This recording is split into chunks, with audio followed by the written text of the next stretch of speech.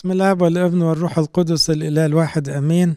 نكمل تأملاتنا في رسالة تيموثاوس الثانية. وصلنا الإصحاح 3 عدد 8. أفكركم أنه تيموثاوس الثانية هي الرسالة الأخيرة في رحلة حياة وخدمة القديس بولس. تيموثاوس كان أسقف أفسس تلميذ بولس، فبيديله توصيات رعوية وتوصيات شخصية، وبيديله رؤية للخدمة حتى بعد استشهاده. وطبعا بيذكر انه هو كده كمل رسالته، وبيقول له تعالى اشوفك بسرعة قبل ما امشي. فاصحاح 3 بدأوا بالكلام عن الأزمنة الصعبة والأيام الأخيرة، وقلنا ده منطبق إلى حد كبير قوي على ما يحدث حوالينا في الزمن ده، انه يعني الناس هتبقى ماشية في الشر وبعيدة عن ربنا، وحتى كتير من الأتقياء مش أتقياء، لهم صورة التقوى ولكنهم منكرون قوتها، وبتوصل ان هم يعني يستقطبوا الناس وراهم ويأثروا على الناس البسيطة بالذات الستات الصغيرة، لكن بيبقوا مش عاوزين يتعلموا الحق. فبيقول وكما قاوم ينيس وينبريس موسى. مين ينيس وينبريس دول؟ ما جاش اسمهم في العهد القديم. يعتقد في التقليد اليهودي ان دول السحرة اللي كانوا مع فرعون وقت الضربات، وكان صوتهم معطل ان فرعون يتوب، فيعني عملوا تعابين من العصيان بتاعتهم ليتحدوا موسى. طبعا موسى ما قدروش يكملوا معاه لانه ضربات كانت متوالية لغاية ما قالوا له لا دي ايد ربنا ما نقدرش عليه. لكن في ناس بتبقى داخلة كده بطريقة معطلة للإيمان المستقيم، يقاوموا أمثال موسى اللي جاء من ربنا فعلا وبيعلم الحقيقة. وهنا كونهم عملوا من العصاية تعبان، يعني التعليم الغريب بيبقى شبه التعليم الصحيح في حاجات كتير، وده اللي بيلخبط الناس. إن يقول لك كل الناس بتتكلم عن المسيح، طب ما كل الناس بتفتح الإنجيل. لا، ما هو في عصاية تبقى تعبان بأمر إلهي، وفي عصاية تبقى تعبان بأمر شيطان. فهنا دول بيقاوموا التعليم المستقيم طبعا لأغراض شخصية أو أغراض شيطانية. فبيقول كما قاوم ينيس وينبريس موسى كذلك هؤلاء أيضا، بيتكلم عن المبتدعين والهراطقة اللي هم بيضحكوا على الناس، يقاومون الحق وناس فاسدة أذهانهم. التعبير ده مهم ليه؟ الذهن ده لو فاسد يبقى كل اللي هيطلع غلط، حتى لو طلع متجمل في شعارات براقة، في عظات منمقة، في كلمات رنانة. هو الذهن في ايه جوه؟ في تواضع، في نقاوة قلب، في حب حقيقي للسماء، في إخلاص للرسالة، في توبة مستمرة بتنظف الدماغ دي أول بأول؟ ولا الذهن ده مليان مثلا طمع، مليان كبرياء، مليان شهوات؟ يبقى هنا الذهن الفاسد مش ممكن يطلع تعليم مستقيم، حتى لو هو يعني قاري كويس وذاكر كويس، لكن فاسدة أذهانهم. من هنا بيقاومون الحق. ومن جهة الإيمان مرفوضون. يعني إيه؟ يعني دول في الإيمان المستقيم مرفوضين، دول لا يعلموا تعليم مستقيم. فهنا لن يقبلوا إلى معرفة الحق، لأن هم عاوزين المعرفة بتاعتهم هي اللي تمشي، الحقيقة اللي بيقولها المسيح مش عاوزين. دول أشبه بالمعلمين اللي كانوا في زمن المسيح. ما دول كانوا معلمين من العهد القديم، كتبة وفريسيين وصدوقيين وناموسيين، إنما ليه أغلبهم ما مشيش ورا المسيح؟ طب ما هو المسيح هو الحق، والمسيح مش بيقول حاجة عكس العهد القديم، لكن هم عاوزين يفهموا العهد القديم بالطريقة بتاعتهم اللي تطلع المسيح ده لازم يموت. طب ده ربنا له كل المجد، ومش عاوزين يشوفوا كده. طب دول معلمين أو معلمين بس إيه؟ زي ما قال عنهم المسيح في مثل الراعي الصالح: الجميع الذين أتوا قبلي سراق ولصوص ولكن الخراف لم تسمع له. الناس بعد كده بتقلق منهم. ليه؟ لأن رغم ان هم بيستخدموا آيات كتير من العهد القديم ومتشددين في حاجات معينة، الناس تعبانة منهم، مش مرتاحة. أول ما ربنا يسوع بقى يوعظ، الناس كلها جريت وراه. ليه؟ الحق. وكلام اللي يدخل القلب صحيح ومن الباب، ومفيش أغراض طبعا، لا عظمة ولا كبرياء ولا طمع ولا فلوس، لا ده ربنا له كل المجد والمتشبهين به. هؤلاء أيضا يقاومون الحق، أناس فاسدة أذهانهم ومن جهة الإيمان مرفوضون. ده مش معناه أنه مفيش توبة للهراطق، بعض اللي دخلوا في بدع تراجعوا بالتوبة بعضهم، لكن الأكثرية للأسف أصرت على الهرطقات وكملت في رفض الإيمان المستقيم. فهنا ده مش معناه أن مفيش فرصة توبة لحد، لا، هنفضل نشجع الكل على التوبة. يمكن غلط غصب عنه، يمكن ملوش غرض في الغلط بتاعه، لكن لو الكبرياء خده وإحساس العظمة خده لن يتراجع عن كلامه، حتى لو الكنيسة قالت له كل كلامك غلط. هنا هيبقى بيرفض الإيمان ويرفض من الإيمان، لكنهم لا يتقدمون أكثر. هي دي مريحة يا أحبائي. ليه؟ ساعات واحد يقول طب احنا كشعب غلبان هنتلخبط، يطلع حد يعلمنا من الإنجيل ويقول لنا كلام غلط، طب ما هنمشي وراه برضو كلام ربنا في الإنجيل، فمش هنعرف نميز.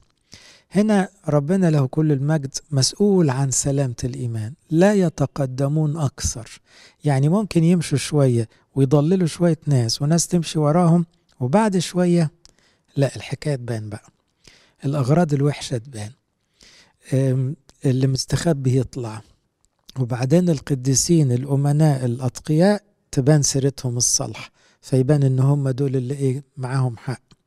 فبيقول على الفاسدة أذهانهم اللي هم ضد التعليم المستقيم لا يتقدمون أكثر، لأن حمقهم سيكون واضحا للجميع. يعني بعد شوية الناس كلها تكتشف أن دي حماقة، دي ناس صرحت بالغلط تحت ادعاء الوعظ، دي ناس حللت اللي المسيح له المجد قال عليه شر، دي ناس من أجل كسب الناس ليهم ممكن يغيروا في الأخلاقيات ويوسعوا الباب بتاع السماء بطريقتهم، يبقى باب واسع يدخل على الهلاك، ويمكن ينقضوا التعاليم، وممكن يتجاوزوا في حاجات كتيرة قوي.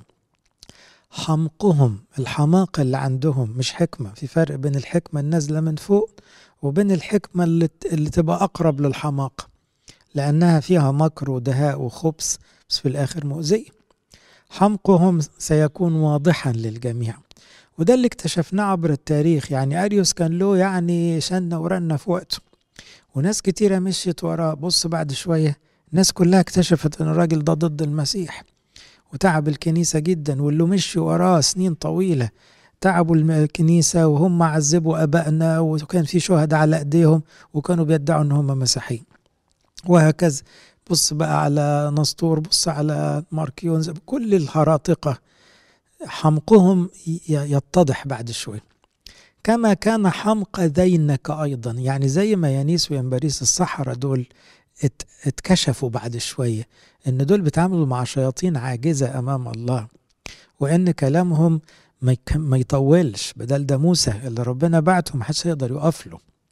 فهم في الاول كسبوا ارض وضحكوا على الناس، وبعد شوية خلاص بانت الحكاية، لا لا، اله موسى ده الاله الحقيقي. انما دول شوية صحراء بيضحكوا على الناس شويتين، لكن لما تيجي في وقت الجد ما بيقدروش يكملوا. يبقى هنا في جزء واضح على التحذير من التعليم الغريب. خلي بالكوا دي الرسالة الأخيرة، وبيلح فيها على خلي بالك يا تيموثاوس من نقاوة الإيمان، احفظ الوديعة اللي استلمتها وسلم اللي بعديك، اختار ناس أمناء يكونون أكفاء أن يسلموا آخرين أيضا، واتعب واستحمل المشقات من أجل حفظ الإيمان.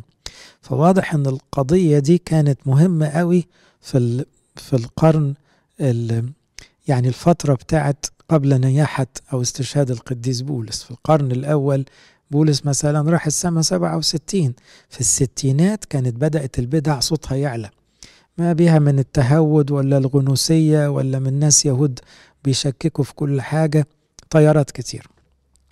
وأما أنت فقد تبعت تعليمي وسيرتي وقصدي وإيماني وأناتي ومحبتي وصبري واضطهاداتي وآلامي. لا ناخدها واحدة واحدة. ده أب شيخ كبير بيقول لابنه يا ابني أنت شفت فيا إيه؟ تابعت يعني تتبعت. شفت أنا بقول إيه؟ قول زيي. تابعت تعليمي. عشان كده دايما يقول عارفا ممن تعلمت، بدل المصدر بتاعك. هم أباء الكنيسة الأتقياء، هم القديسين اللي عاشوا بأمانة وأخلصوا للكنيسة، وكان فيهم نقاوة القلب والتواضع، ومقبولين في التاريخ، سيرتهم عطرة. يبقى القداسة شرط لقبول التعليم. فهنا أنت تبعت تعليمي. أنت ليه تضيف وتطرح؟ ما تمشي ولا سمعته. على فكرة احنا كلنا كناس بنوعظ في الكنيسة مش بنألف، مش بنضيف. احنا بناخد من اللي قبلنا ونقول، واللي بعدين يقولوا من اللي قبلهم. ليه؟ لأن احنا كما كان هكذا يكون. ممكن بقى ندي أمثلة جديدة، ممكن ندي تدريبات واقعية مع كل جيل، لكن هو التعليم هو التعليم. الأساس محدش يلعب فيه. فالحقيقة المسلمة والإيمانيات والسلوك المسيحي والأهداف، نقاوة القلب والفضائل، دي حاجات محدش هيغيرها، والسماء هتفضل هي الهدف. واللي يلعب ويغير في الحاجات دي يبقى شخص غير أمين. تابعت تعليمي وسيرتي. بصوا الكلمتين دول يمشوا في بعض، لازقين لبعض. التعليم والسيرة. فلان بيعلم حلو، طب سيرته ايه؟ فلان سيرته حلوة، يبقى تعليمه مرتبط بسيرته. إذا القديس بولس كمعلم في الكنيسة له سيرة صالحة. عشان كده في علم الآبائيات شرط من شروط قبول الكنيسة الجامعة لأب معلم في الكنيسة أن تكون له سيرة نقية. عشان كده تلاحظوا أن بعض المعلمين يتحط عليهم علامات استفهام. ليه؟ لأنه ما كانوش قديسين في السيرة، فقالوا لا خليه بس علامة، لكن ما ياخدش لقب أب أو قديس، لأنه هنا السيرة كان فيها علامة استفهام. طب يمكن قال كلام حلو، معلش ناخد الحتة الحلوة، لكن مش كل الكلام اللي هيقوله صح، لأن السيرة هنا مهمة. تبعت تعليمي وسيرتي. شفت أبوك بولس ناسك زاهد في الحياة، بيتضرب وبيستحمل، بيحب الناس ومخلص لرسالته، بيكبر غيره، مش فارق معاه انه هو اللي يسيطر، قلبه على كل نفس، نقي في التعامل مع كل إنسان. طيب ما دي سيرة، ده سلوك. تبعت تعليمي وسيرتي وقصدي. قصدي يعني ايه؟ ايه قصد كل كاهن وكل خادم أمين في التعامل مع أي شخص؟ قصده انه يدخله السم. القصد معناه الغرض والهدف. ايه قصدك؟ قصدي ان الناس تحب ربنا، قصدي ان انا وهم نتقابل في السماء بكرة، قصدي ان كل الناس تعيش زمان توبة وترجع لربنا، قصدي ان التعليم يبقى مستقيم زي ما استلمناه من اجل الامانة قدام ربنا ومن اجل وصولنا للسماء، قصدي ما نفتحش باب للشيطان عشان ما يضحكش على الناس. هذا القصد المخلص أنت تبعته. لأن اللي يعيش مع بولس سنين زي تيموثاوس كان واخد باله أن في حاجة بتحرك بولس طول الوقت، تخليه ما ينامش، بتخليه مجتهد، وبتخليه بيتعب. إيه؟ القصد.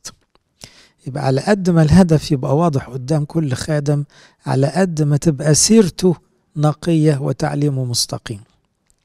تبعت تعليمي وسيرتي وقصدي وإيماني.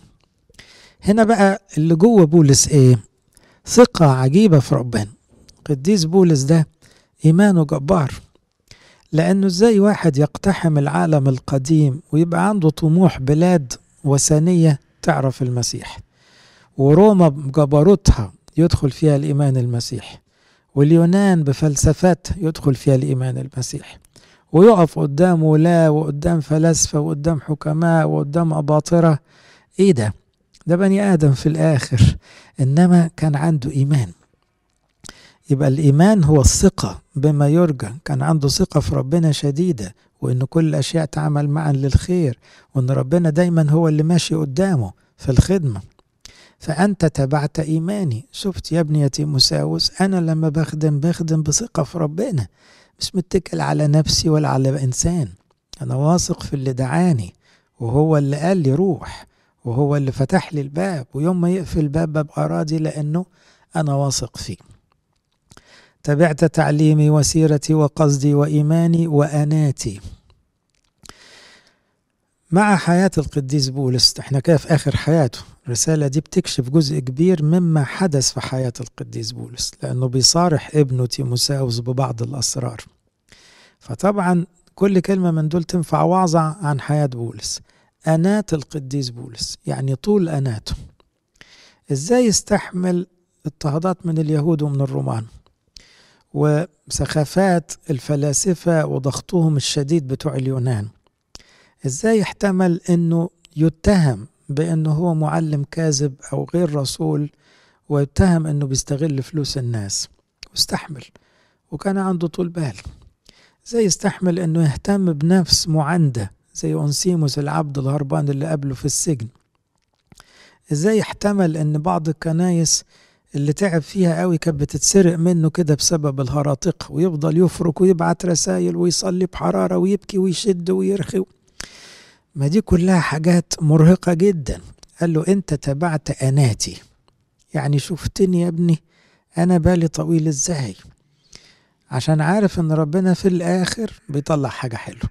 الثمر بياخد وقت، احنا فلاحين، والفلاح ايه لازم يتعب ويشقى ويطول باله لغاية ما يشوف الشجرة وفيها الثمر.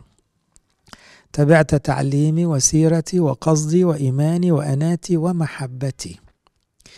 محبتي يا ترى يقصد حبه لربنا ولا حبه للناس؟ هم جايبين بعضيهم.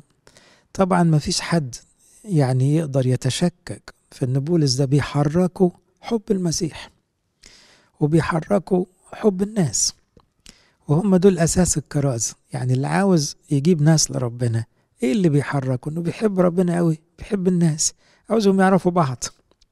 فحبه لربنا يخليه يتكلم عن ربنا، وحبه للناس يبقى يخليه لازم تعرفوا ربنا عشان ما تضيعوش. فحياة القديس بولس وأمانته وجهاده مرتبط بكلمة محبتي. واحد يقول طب مش ده نوع من الافتخار؟ ما سمعناش قديسين يقعد يقول لك بص عليا وعلى إيماني وعلى صبري وعلى محبتي. القديس بولس هنا مش بيقولها في وعظ، دي بيقولها لابنه، وبيقولها وهو ماشي خلاص، فمفيش مجال للافتخار. ده بيراجع مع ابنه اللي هيسيبه في الدنيا كم سنة لوحده المبادئ الروحية. فهنا لازم يقول له بعض الأسرار اللي عاش بيها، إنه جواه إيمان قوي، وإنه كان بيحب الناس جدا طول حياته، وعشان كده كان بيتعب في كل بلد، لدرجة قال ده أنا مديون للكل، مديون للحكماء والجهلاء، للبربري والسكيسي، أنا لليهود وللأمم مديون، أنا عاوز الكل يعرف ربنا. يبقى هنا بولس مش بيفتخر، بولس بيسلم. في فرق كبير بين الافتخار اللي بيحركه الكبرياء، وبين التسليم والأمانة في نقل كل شيء للجيل اللي بعده. فتيموثاوس هيكمل، بولس خلاص رايح السما، فمن هنا بيضطر يتكلم عن نفسه. تبعت تعليمي وسيرتي وقصدي وإيماني وأناتي ومحبتي وصبري. ومع الصبر يجيب كلمتين تاني، واضطهاداتي وآلامي. ليه؟ ما كل ده جايب بعضه بقى. صبر قد ايه عشان الكنائس تتفتح في أوروبا، استحمل اضطهادات قد ايه عشان يحط بذرة الكرازة في كل بلد، آلام تعرض ليها قد ايه، دي تلاقوها في كورنثوس الثانية بالتفصيل بقى، برضو اضطر يحكي كم مرة ضربوه، كم مرة موتوه في ميتات مرارا كثيرة، وكم مرة اتجلد، وكم مرة اتكسرت بيه المركب، وكم مرة اتضرب بالعصاية. كل ده متقال. ليه؟ لأنه تيموثاوس يعرف جزء من ده، حضر ده، لأنه كان ملاصق ليه كذا سنة. عشان كده بيقول له تابعت.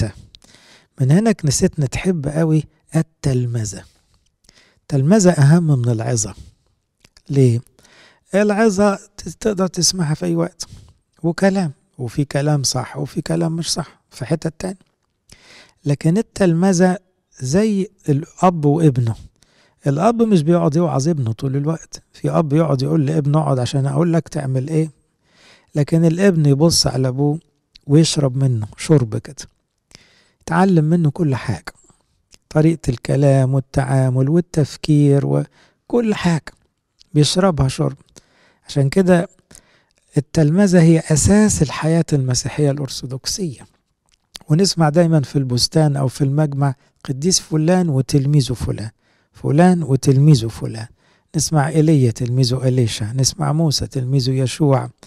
ليه؟ الناس بتدي ثقة للتلميذ لأن التلميذ خد من أبوه وخد كتير قوي، وما خدش وعظات، خد منهج، خد حياة حقيقية.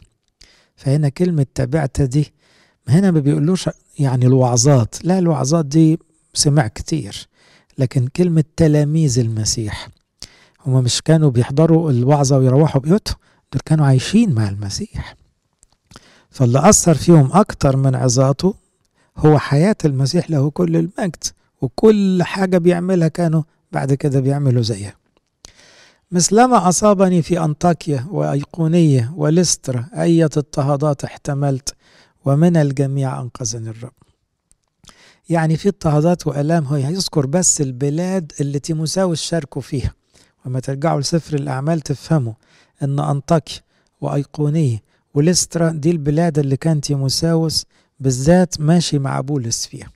ابتدت الحكاية من أنطاكيا وراح تيموثاوس بعد كده يعني خدم معاه شوية هناك بعد ما يعني بقى تلميذه الخصوصي. وأيقونية ولسترا دي المناطق اللي كان عايش فيها تيموثاوس أساسا، ولف معاه كتير، ويقال اتسجن معاه في روما كمان وقت كتابة سفر العبرانيين.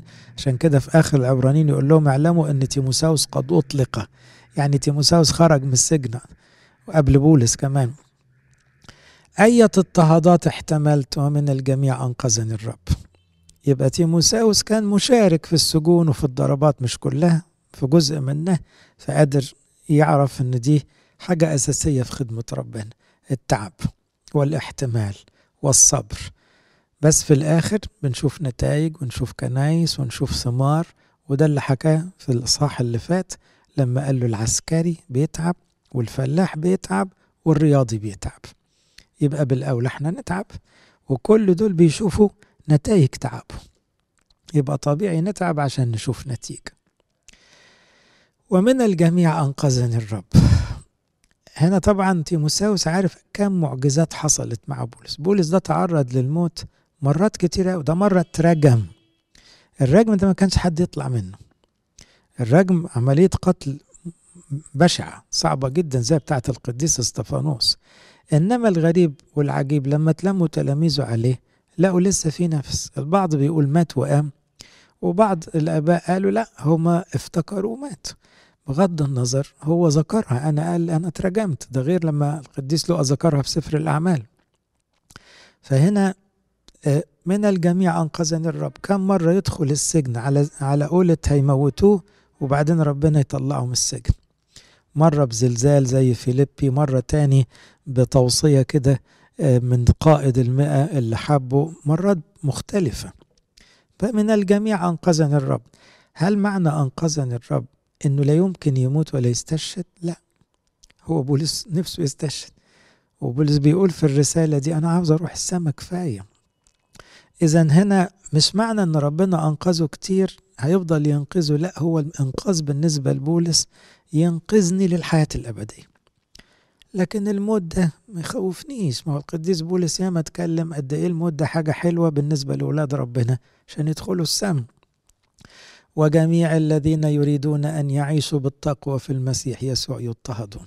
حطها كده بقى كقاعدة، وأغلبكم حافظ الآية دي. يعني إيه؟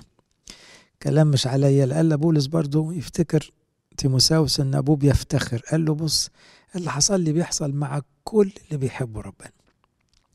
أي واحد مخلص عاوز يعيش بالتقوى في المسيح يسوع هيضطهد. يضطهد يعني يتشتم، يتضرب، يتهان، يطلع عليه سمعة بأشكال. طبعا في درجات عالية زي القديسين الكبار بولس والشهداء، دول بتوصل إلى الضرب والسجن والموت، لكن لازم يتعرض للاضطهاد. طالما هيعيش بتقوى مش ممكن الشيطان هيفضل يسهل عليه الأمور. فجميع، وهنا جميع يعني ما فيش استثناءات في القاعدة دي. انت عاوز تعيش بالتقوى لازم في حياتك تتعرض لدرجة اضطهاد. اضطهاد يعني ظلم، اضطهاد يعني تهمة كاذبة، اضطهاد يعني أذى بدون وجه حق. طب وانت مش عاوز تشرب من الكاس؟ ما هي الكاس دي بتاعت الشهداء والأبرار، طب خد شفطة حتى. ده المسيح له المجد لما أم يعقوب ويوحنا طلبت منه يقعدوا جنبه قال لا يقدروا يشربوا من الكاس، دي كاس الشهداء، دي كاس اللي هيدخلوا على الصليب معايا. قالت له يشربوا، هي مش فاهمة هيشربوا ايه. فهنا هذه الكأس المرة لازم تعدي على كل أولاد ربنا. احنا بنفتخر ان كنيستنا القبطية كنيسة شهداء، وما فيش زمن عدى علينا من ساعة ما ماري مرقس جالنا واحنا عايشين بدون اضطهادات فيه، بدرجات مختلفة بأشكال مختلفة، ساعات تبقى عالية قوي وصريحة جدا، وساعات تبقى هادية ومتغطية، بس هي القاعدة كده. جميع الذين يريدون أن يعيشوا بالتقوى، التقوى بقى الإيمان المستقيم والروحانية المستقيمة في المسيح يسوع، عاوزين يثبتوا في المسيح، المجد للمسيح مش لبشر، لازم يضطهدوا. ولكن الناس الأشرار المزورين اللي هو الهراطقة بالذات سيتقدمون إلى أرض مضلين ومضلين. فاكرين الآية اللي لسه قايلها أنهم لن يتقدموا أكثر لأن حمقهم سيكون واضحا للجميع. هو ليه الاضطهاد ما يقعش على ناس ضد الإيمان المستقيم؟ لا ما يقعش. ليه؟ لأن دول بيخدموا على خطة أخرى، وبالتالي مش لازم يتعبوا. لكن الأمناء المستقيمين هم دول اللي يتعرضوا للاضطهادات والضيقات، لأن دول مخلصين جدا لربنا. فهنا جميع الذين يريدون أن يعيشوا بالتقوى في المسيح يضطهدون، ولكن الأشرار المزورين اللي يزوروا في الحقيقة سيتقدمون إلى أرض مضلين ومضلين. في رسالة غلاطيا قال لهم إيه؟ قال لهم لو أنا بمجد الختان ما كانش حصل لي ولا حاجة من اللي حصلت لي، ده أنا شبعت ضرب وسجن وإهانة عشان بتكلم عن الصليب. أنا لو رحت ناحية اليهود وقلت الختان ده كانوا اليهود شالوني فوق رأسهم. أنا اضطهد لأني ضد التعليم بقيمة الختان بتوع اليهود المتهودين دول. فلما بولس وقف للهرطقات شبع خبط ومؤامرات من اليهود، لأن اليهود كانوا عاوزين المسيحية كلها ترجع تبقى إيه؟ تحت إيد اليهود، تبقى لازم ختان وناموس والمسيح ده على الجنب. فطبعا وقف لهم بولس بشدة والكنيسة كلها وقفت معاهم، لكن بسبب هذا الموقف بولس تعرض لتعب شديد جدا. طب لو كان تنازل ما كانوا سقفوا له. قديس أثناسيوس الرسولي لو كان تراجع خطوة بس وهاود الأريوسيين كانت يعني إيه؟ ادوله الدنيا كلها. ده القديس أثناسيوس اتنفى 5 مرات واتهان هو وولاده، من أولاده شهداء بالآلاف في زمنه، بسبب أنه لم يتنازل عن الإيمان أبدا. أما الناس الأشرار المزورين سيتقدمون إلى أرض مضلين ومضلين. مضلين يعني الشيطان يضحك عليهم وهم يضحكوا على اللي بعدهم. يبقى هنا في ضلال جاي من الشيطان، مصدر كل ضلال يأثر على بعض القيادات، ودول يأثروا على اللي بعدهم. يتقدمون إلى أرض، يبان كل شوية لغاية ما تتفضح الحكاية وتبان إيه اللي بيقولوا ده خدونا بره السكة خالص. وأما أنت فاثبت على ما تعلمت. كلمة جميلة بقى، اثبت على ما تعلمت. الواحد يستغرب أن يبقى خادم كبير ويرجع مثلا يشكك في الصلاة بالأجبية. حبيبي انت طول عمرك عارف قيمة الصلاة بالمزامير والأجبية، عارف قيمة القداس، وعارف قيمة سر الاعتراف، وعارف قيمة الصيامات. ايه اللي جرى لك؟ اثبت على اللي اتعلمته. انت هتمشي مع أي موجة وخلاص. مش في حاجات راسخة في إيماننا وروحانياتنا وعلاقتنا بالمسيح وارتباطنا بيه وجهادنا وسهرنا الروحي والتلمذة والتواضع هتشطب على كل اللي سمعته عشان في حاجة جديدة شكلها حلو. اثبت على ما تعلمت. خليك ايه؟ عندك أصل كده، خليك أصيل. لكن يعني انت بتنكر ماضيك ليه؟ إذا كنت في يوم من الأيام تلميذ مخلص، النهاردة انت صح وزمان كنت غلط. وليه ما يكونش العكس؟ كنت زمان صح والنهاردة لما بتتنازل بقيت غلط. اثبت على ما تعلمت وأيقنت عارفا ممن تعلمت. دي برضو مهمة. ليه؟ بص للي علموه، مش كانوا أمناء، مش كانوا مخلصين، مش ركزوا على السماء والمسيح، مش قدموا حياتهم ذبيحة، مش خلصوا رسالتهم وراحوا السماء، مش هم دول اللي سبقونا وماشيين قدامنا. طب أطلع بره الطابور ده ليه؟ عارفا ممن تعلمت.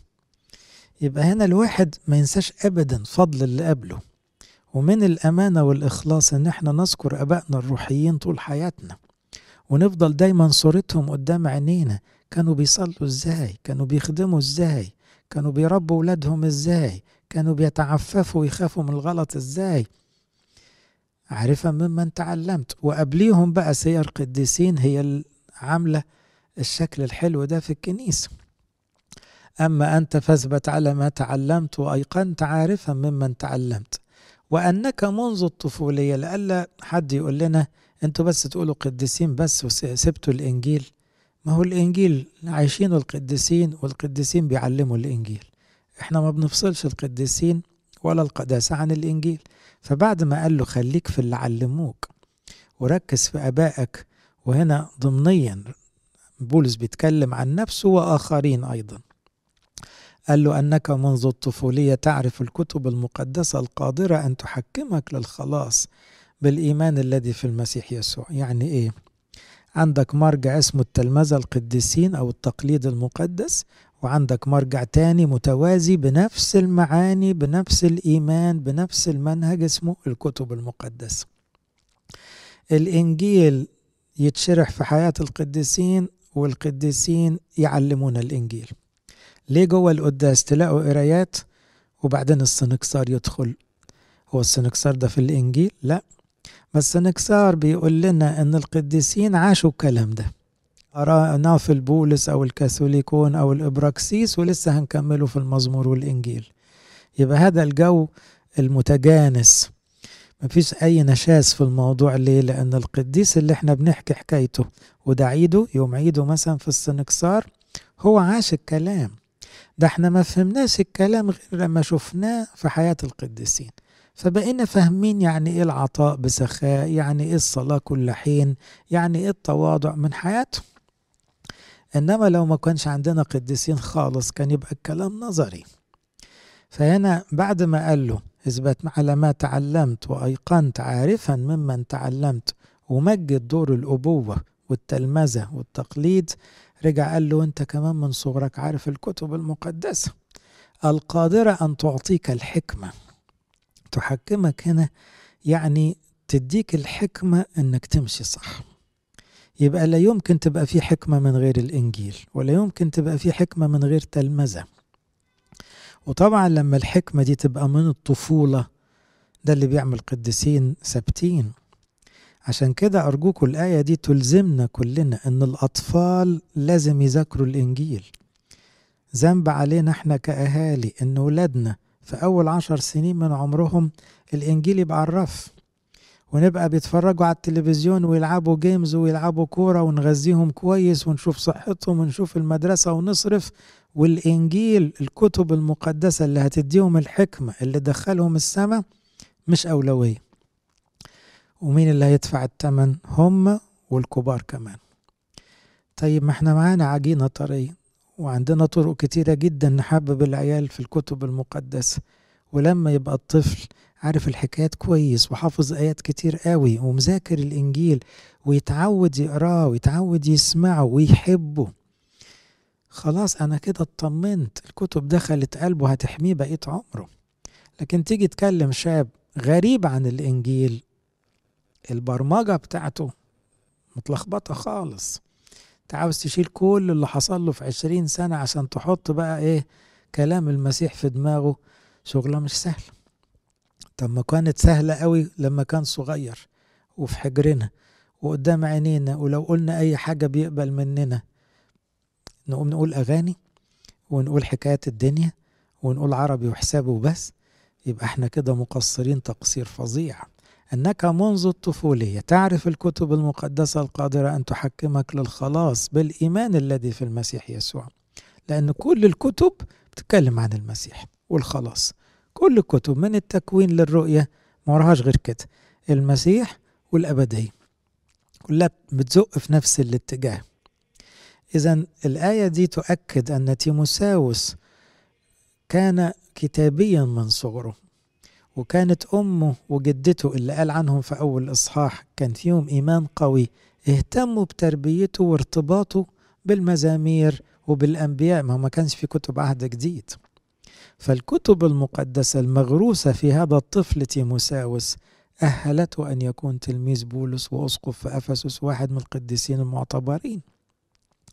يعني أنتوا يا أمهات في إيديكم تطلعوا للكنيسة قديسين من أول 10 سنين.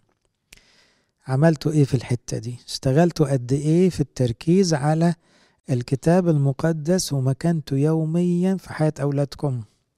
صدقوني ما عندناش عذر. ده كان زمان في أجيال ما عندهمش كتب، ما كانش الكتاب بيطبع، كانت الآية اللي يعرفوها يغرسوها في عيالهم ويركزوا فيها جدا ويموتوا عليها كمان وفيها. منذ الطفولية تعرف الكتب المقدسة القادرة أن تحكمك للخلاص بالإيمان الذي في المسيح يسوع. كل الكتاب هو موحى به من الله. برضو الآية دي مهمة أوي. ليه؟ البعض يتشكك في معنى الوحي في المسيحية.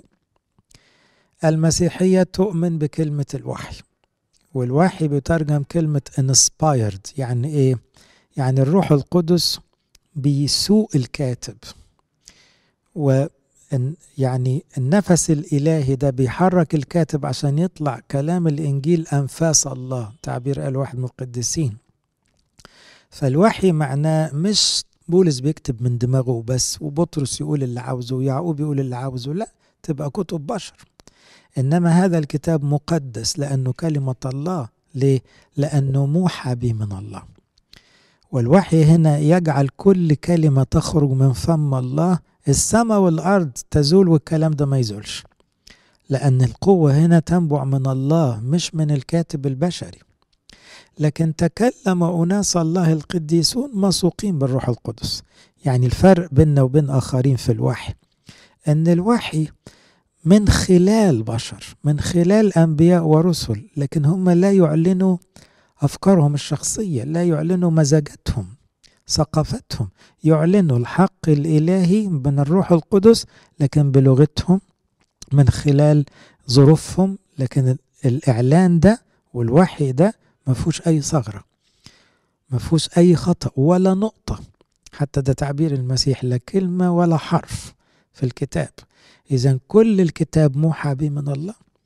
ده احنا الكتاب المقدس في الطقس القبطي نحطه فوق دماغنا كده البشارة وننحني كلنا قدامه لأنه مقدس. أبونا يطلع يدي بخور للإنجيل لأنه مقدس. فلو طلع حد ابتدى يتكلم عن الإنجيل على أنه كتب لطيفة وفيها معاني كويسة لكن لا تؤخذ يعني في مضمونها وقابلة للتغيير، ما بقاش مسيحي على فكرة. كده لو تشكك في معنى الوحي ده ضد المسيح على طول، لأن ربنا يسوع دافع عن كلمته. ودي بولس النهاردة بيقول لنا كل الكتاب، يعني الكتب القانونية المقدسة اللي في ايدينا دي موحى به من الله. فاللي هيغلط في كلمة من دول بيغلط في ربنا المسؤول عن الكتابة، حتى لو من خلال شخص. في فرق بين ان تيموثاوس كإنسان ممكن يغلط في حياته أو بولس، لكن بولس وهو بيكتب مساق بالروح القدس، يبقى اللي طلع في الكتابة ده أو الفكر اللي قاله ده من الروح القدس. كل الكتاب هو موحى به من الله ونافع للتعليم. يبقى كل الكتاب نافع. لأن بعض الناس تيجي تفتح مثلا نص عهد قديم يقول لك هو أنت مش خليك في العهد الجديد، وهو العهد القديم ده مش كلام ربنا. يبقى نافع للتعليم. عشان كده تلاحظوا أن العظات الأرثوذكسية كلها بمنتهى السلاسة تجيب حتة من الإنجيل على حتة من بولس على حتة من الرؤيا على حتة من المزامير على حتة من التكوين ما عندناش إحساس القلق بين أن أنا بقول ده عهد قديم ولا عهد جديد. ليه؟ كل الكتاب موحى به من الله ونافع للتعليم والتوبيخ. يبقى داخل التعليم في توبيخ، لأن في ناس لا تتحمل التوبيخ، عاوزة كله كلام ناعم بس. زي ما قالها أشعياء، بيروحوا يقولوا لهم كلمونا بالناعمات. يعني إيه؟ ما تقولوا لناش كلام صريح، قولوا لنا أنتوا كويسين وبس، نعمل اللي احنا نعمله ونيجي عندكم تقولوا لنا أنتوا كده تمام. لا، الكتاب فيه توبيخ، وما أكثر التوبيخ عهد قديم وعهد جديد، لكن من أجل الخلاص، من أجل المصلحة. هو في حد ربى عياله عمره ما شد عليهم؟ يبقى مش متربين. لكن هيشجع ويشجع ويشجع، وبعدين لازم يشد شوي. كل الكتاب موحى به من الله ونافع للتعليم والتوبيخ للتقويم. كلمة تقويم دي مهمة. ليه؟ تعدل المسار. عارفين تقويم الأسنان لما تبقى سنة طالعة قدام كده ولا الورا عاوزين يظبطوها تبقى في الصف كده، يبقى المنظر معقول. طب ما التقويم ده شغل الإنجيل. يبقى الإنجيل يقوم السلوك. لكن لو الإنجيل بيقول لنا أنتوا كويسين وبس، طب إيه قيمته؟ يبقى هنا في تعليم وفي توبيخ وفي تقويم وفي تأديب. كل دي كلمات جاية في الآية. تأديب الذي في البر، يبقى من أجل التقوى، من أجل الخلاص. الكتاب موحى به من الله، ويا بخته اللي عارفه من طفولته. كلمة اللي تتحط في الطفولة تفضل طول العمر تخبط في الذهن. تحذر الإنسان إنه يتعوج كده ولا كده، تفوقه لما يتدلع ويكسل ويبعد. لكن لو الطفل ما عندوش الخزين ده، طب لما يمشي في الدنيا بقى والأفكار تلخبطه، إيه اللي يرجعه لربنا تاني إذا كان قلبه ما تخزنش فيه كلام ربنا؟ أرجع وأقول تاني، عاوزين نطلع بالتدريب ده. كل بيت يلحق الأطفال ويدي وقت للإنجيل مع الأطفال بكل الطرق الممكن. وكل ما أطفالنا حبوا الإنجيل قوي وحفظوا آيات واعتقدوا أن الإنجيل ده حياتهم ومرجعهم، إحنا كده بنعمل أهم رسالة في حياتنا كلنا. لكي يكون إنسان الله كاملا متأهبا لكل عمل صالح. يبقى تبعية الآباء تلمذة، واثبت على ما تعلمت وأيقنت عارفا ممن تعلمت. وتبعية الكتب المقدسة وإنك مذاكرها كويس تطلع إنسان شكله إيه؟ إنسان الله. كلمة جميلة أوي قالها برضو في تيموثاوس الأولى، قال له أنت يا رجل الله يا إنسان الله. كلكم على فكرة ينطبق عليكم الكلمة دي. أنت الراجل بتاع ربنا، أو أنت ست تبع ربنا بتاعت ربنا، لأن الروح القدس اللي فيك يقول كده. أنت مش ملك نفسك ولا ملك الدنيا. فيا بتوع ربنا لازم تبقوا كاملين، يا بتوع ربنا لازم تبقوا جاهزين للعمل الصالح. إيه اللي يخليك جاهز للعمل الصالح؟ الإنجيل. كلام اللي هنا ده هو اللي يخليك طول الوقت تعمل الصح. لكن لو بعدت عن الإنجيل مش هتعرف حتى الصح من الغلط، وهتبقى بتغلط ومش دريان انك بتغلط وبتسوق فيها، والشيطان عمال يسحبك. ليه؟ لأنه لا الإنجيل ولا القديسين في ذهنك. فهنا لكي يكون إنسان الله كاملا متأهبا لكل عمل صالح. يبقى دليل الحياة المسيحية الأرثوذكسية هي العمل. إنسان اللي حياته كلها أعمال صالحة مستقيم في كل شيء، ده معناه أنه متغذي كويس، متأسس صح، متربي صح، متبرمج صح. يبقى ده أهله ربوه صح، وكنيسة كملت تربيته صح، ودماغه دي مليانة آيات وقديسين وفاهم يمشي إزاي. فيبقى دائما متأهبا لكل عمل صالح. لإلهنا كل مجد وكرامة إلى الأبد. ناخد آية واحدة. أما أنت فاثبت على ما تعلمت. قولوا معايا، أما أنت فاثبت على ما تعلمت. تفضلوا نصلي. اللهم اجعلنا مستحقين نقول بالشكر: أبانا الذي في السماوات ليتقدس اسمك، ليأتي ملكوتك، لتكن مشيئتك كما في السماء. خبزنا كفافنا أعطينا اليوم، واغفر لنا ذنوبنا، لا تدخلنا في تجربة، لكن نجينا من الشرير، بالمسيح يسوع ربنا، كالملك والقوة والمجد. محبة الله الآب، نعمة ابن الوحيد ربنا وإلهنا مخلصنا يسوع المسيح، شركة موهبة وعطية الروح القدس تكون مع جميعكم. امضوا بسلام. سلام الرب يكون معكم.